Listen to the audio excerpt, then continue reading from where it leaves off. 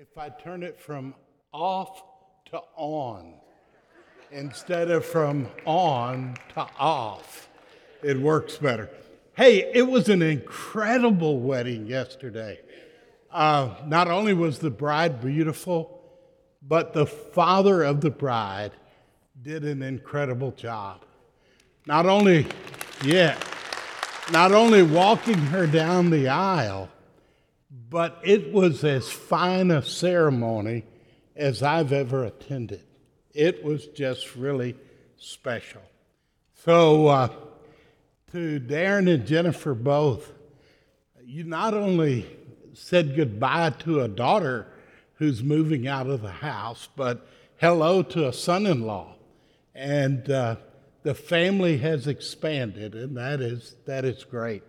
And I'm thankful for the privilege of preaching this morning. I want to begin with a story. I'm a big sports fan. You can tell how athletic I am just by looking. But I'm a good watcher. And a couple of Monday nights ago, I was watching the game between the Buffalo Bills and the Cincinnati Bengals. And there was a hit in that ball game that looked pretty normal when it happened. Damar Hamlin, the safety for the Bills, hit T. Higgins, who was the receiver for the Bengals. And they both went to the ground, as you expect. And when Damar stood up, he immediately fell over again. And we know the story now that he got hit just at the wrong moment, and his heart stopped beating. And so he basically was dead on the ground. And the team of trainers rushed to him, began to give him CPR. Ambulance came and got him to the hospital. They put him under a medicated sedation. And then a day or so later, when he came to, his first question was, "Did we win the game?" To which the doctor said, "You won the game of life." Wow. I thought about that because Damar was revived. His heart had stopped, and yet it started beating again. And he's alive today, and as far as we know, pretty healthy. He's been to visit his team. Things are going well in his life now. And I was thinking about that spiritually, about being revived. I believe across our world today, there's a deadness. There's a coldness going on.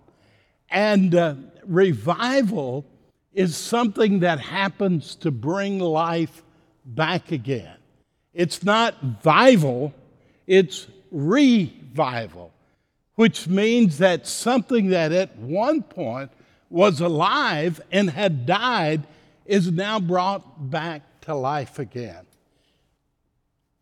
Have you ever been in a real revival?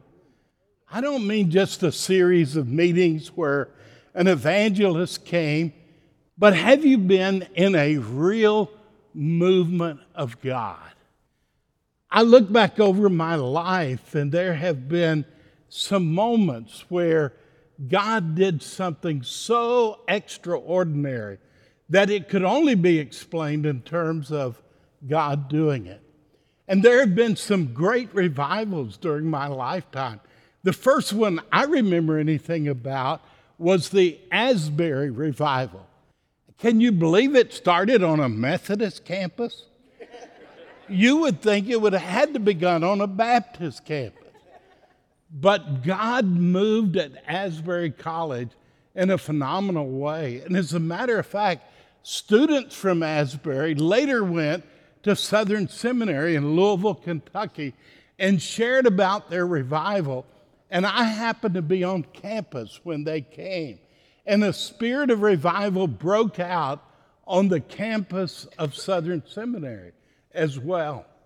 And then there was a revival movement in Brownwood, Texas, where Howard Payne University is.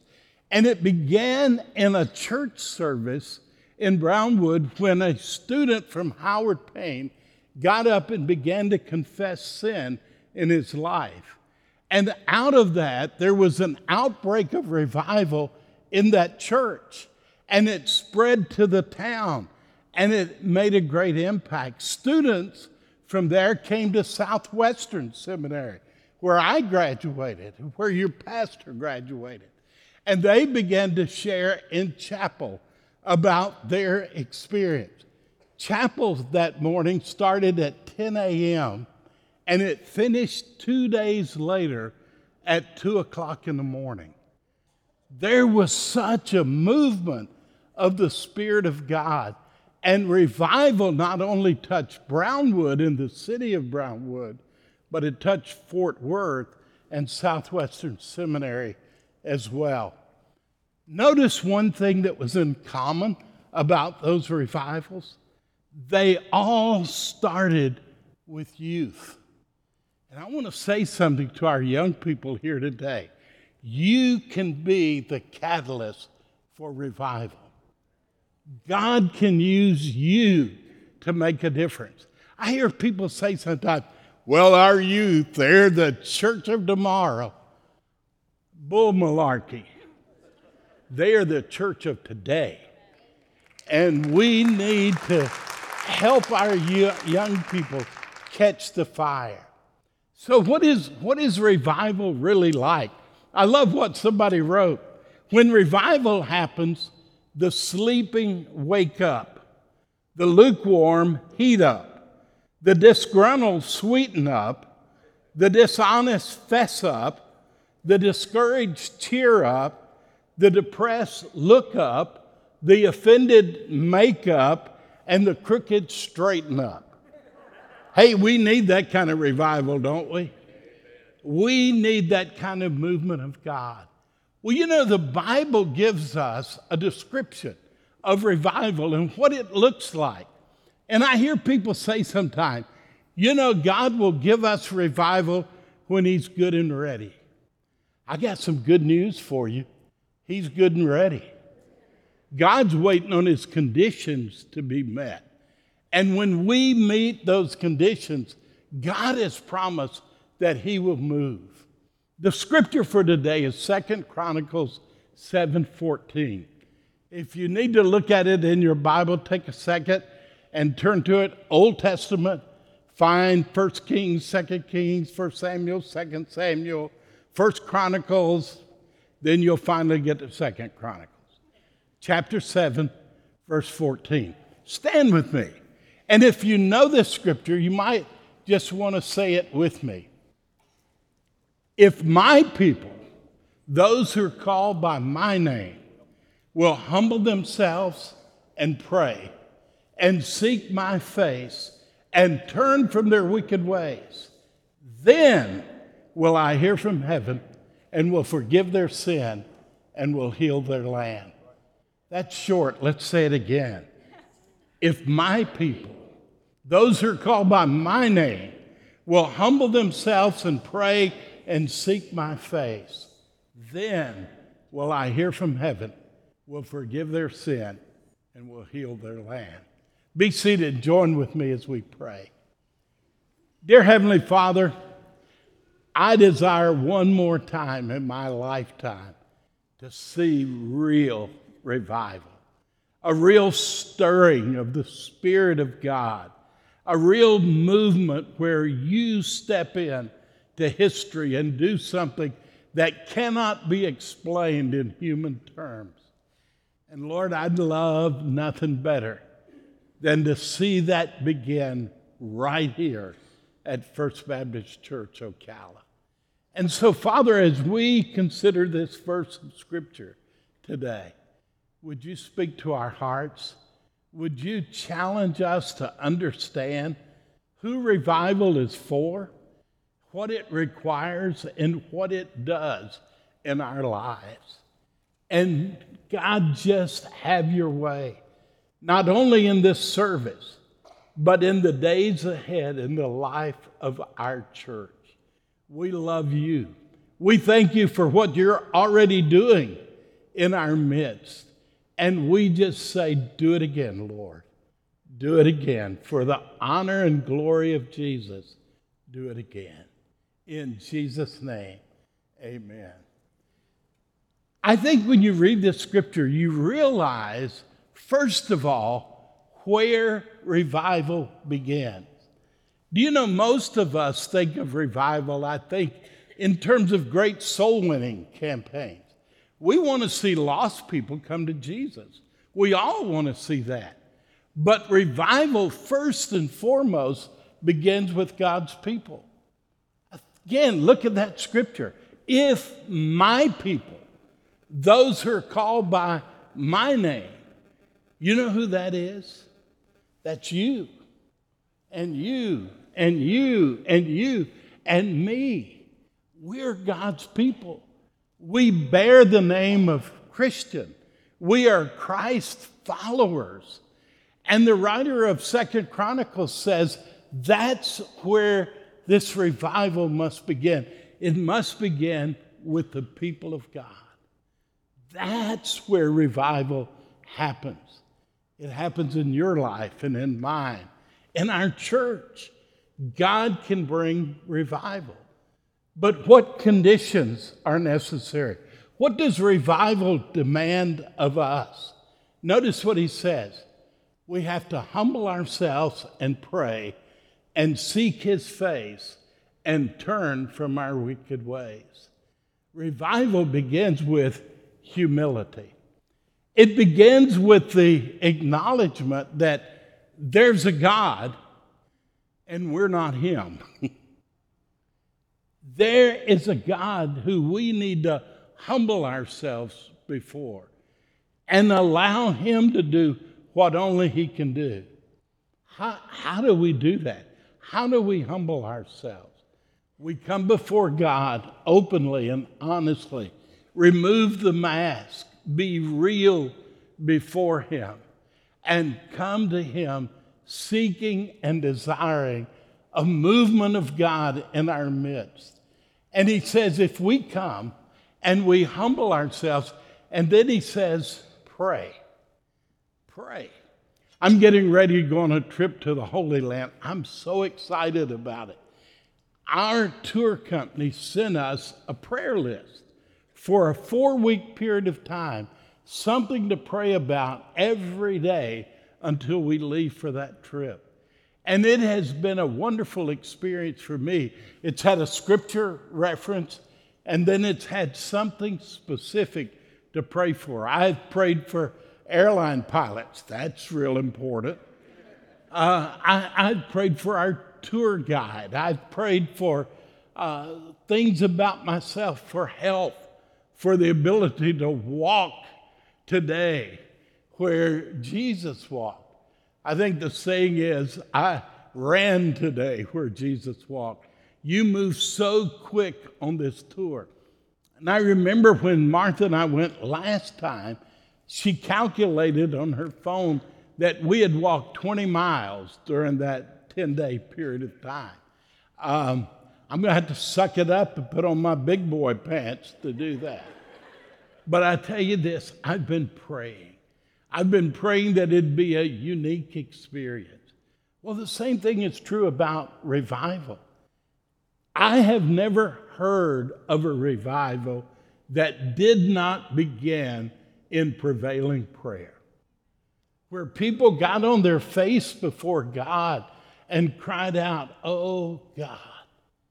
You know, that's what humility is about. It is realizing that revival has to come from God.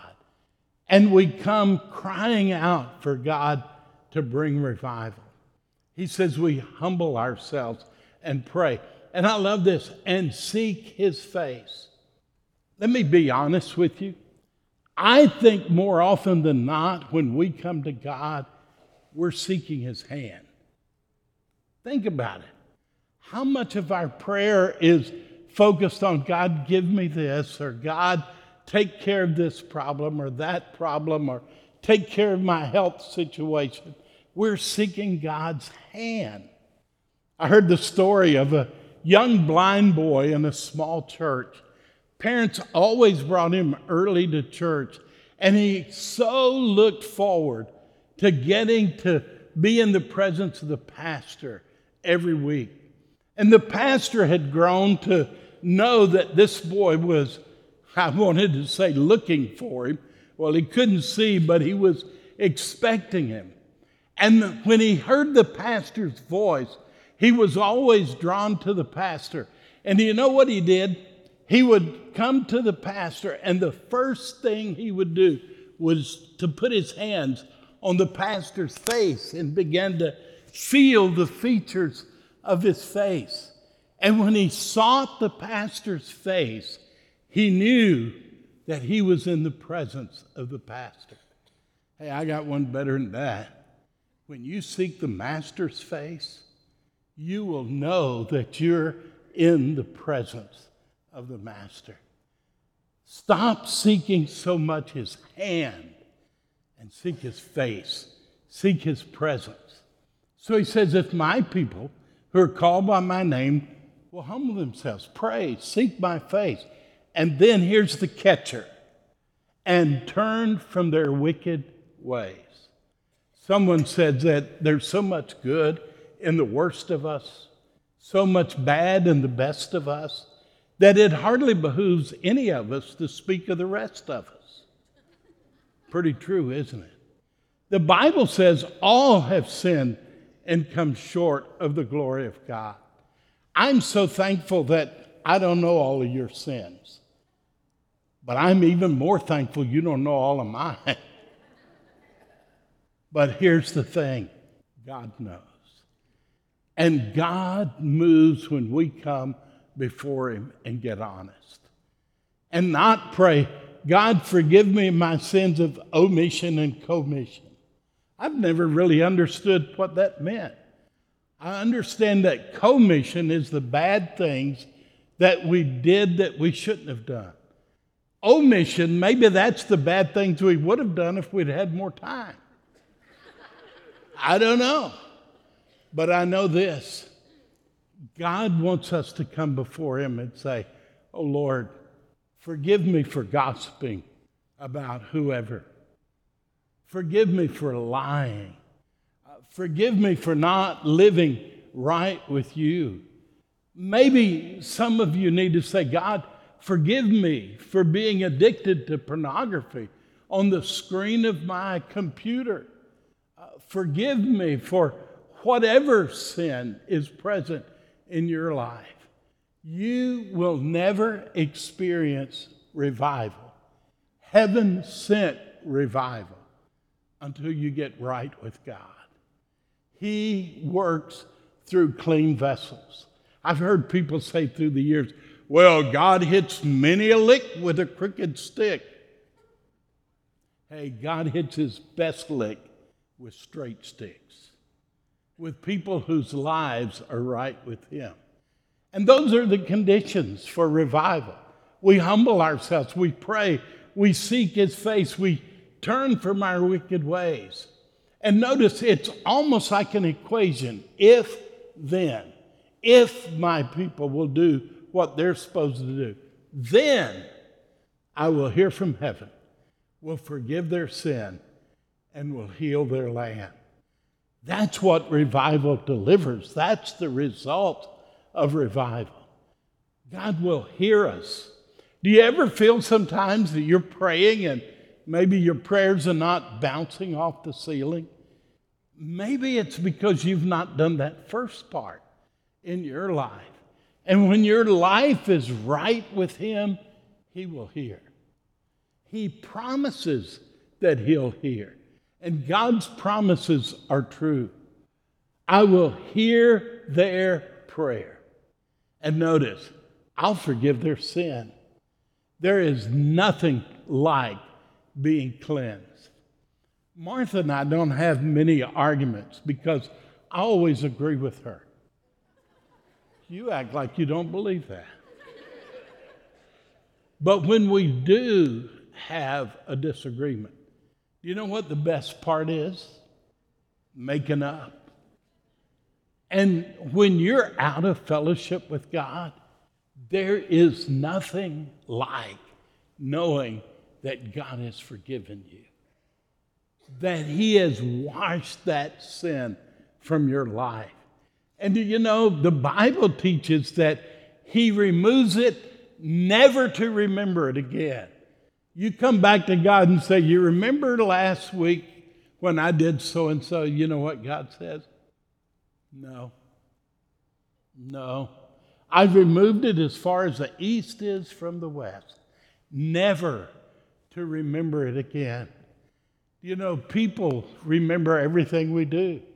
They throw it up into our face as often as they can. But God promises to forgive. And I think that's when revival comes, when we've experienced the forgiveness of God in our lives. And then He says, I will hear from heaven, forgive their sin, and heal their land. Do you agree with me that America needs healing? That Ocala needs healing? We need God to do something in our land that all the politicians in the world will never get done. While we can't even get the same party to agree together, how will we get different parties together? We'll get it when God moves and brings healing on the land. And God is going to do that when His people get right with Him, when they humble themselves and pray and seek His face and turn from their wicked ways. Wow. I want that to happen. I want it to happen again in my lifetime. I want it to happen in my church. Do you know that ministry for our pastor will be so much easier when the church is revived? There will be less bickering, less arguing. We'll be all on the same page. Next week, we have our Vision Sunday.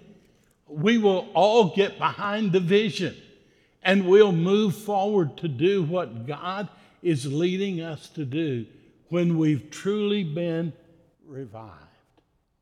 So here's the question. Are you living in a state of revival? Or has something died in your spiritual life? Do you need somehow a defibrillator to restart your heart again? God is in that business, and He wants to do it for you as much as you want to have it done. I just want to encourage you today, with all that's within me, to do your part for revival. In a moment, we're going to have a song, and we don't customarily have a come forward kind of invitation, but I feel impressed to do that today, and to allow any of you who really want to say, God, I'm coming forward as an act of humility today, to pray for revival, and God, to humble myself before you and to confess my sin. And God, I want to tell you, I'm coming to say, I'm turning things around. I'm getting in a right relationship with you. And I believe if you'll do that and mean it, that God will move in your heart and life and in our church in an incredible way. So I'm going to ask you, if you feel impressed to do that, from the very back of the church to the front, from our young people to the oldest person here, if you're physically able, we call this an altar. Let's make it this morning an altar of prayer. And while the music is going on, come and commit yourself anew and afresh to the Lord, and let revival begin in you. And over here to my right and your left is a cross.